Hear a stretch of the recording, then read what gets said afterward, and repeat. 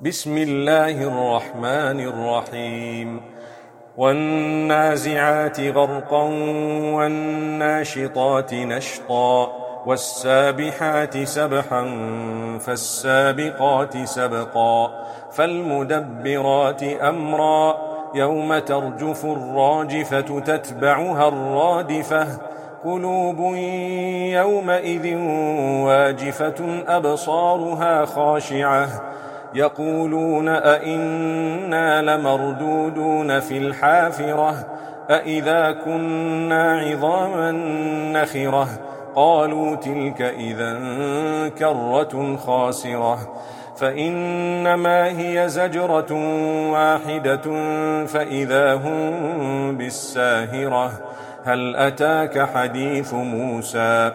إذ ناداه ربه بالوادي المقدس طوى اذهب إلى فرعون إنه طغى فقل هل لك إلى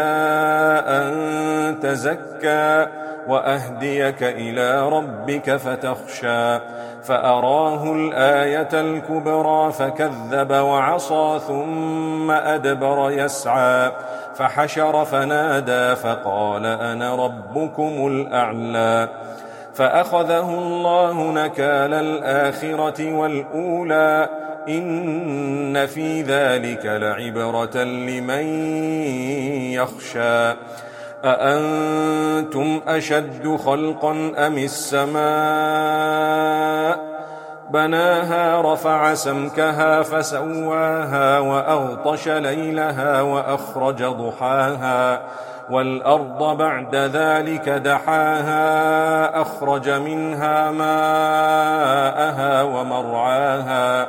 والجبال أرساها متاعا لكم ولأنعامكم فإذا جاءت الطامة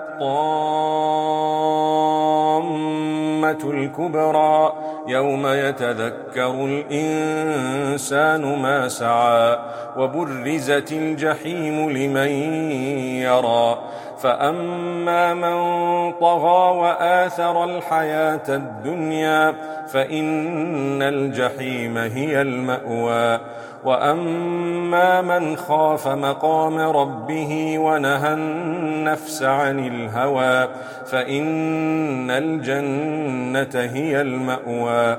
يسألونك عن الساعة أيان مرساها فيم أنت من ذكراها إلى ربك منتهاها إنما أنت منذر من يخشاها كأنهم يوم يرونها لم يلبثوا إلا عشية أو ضحاها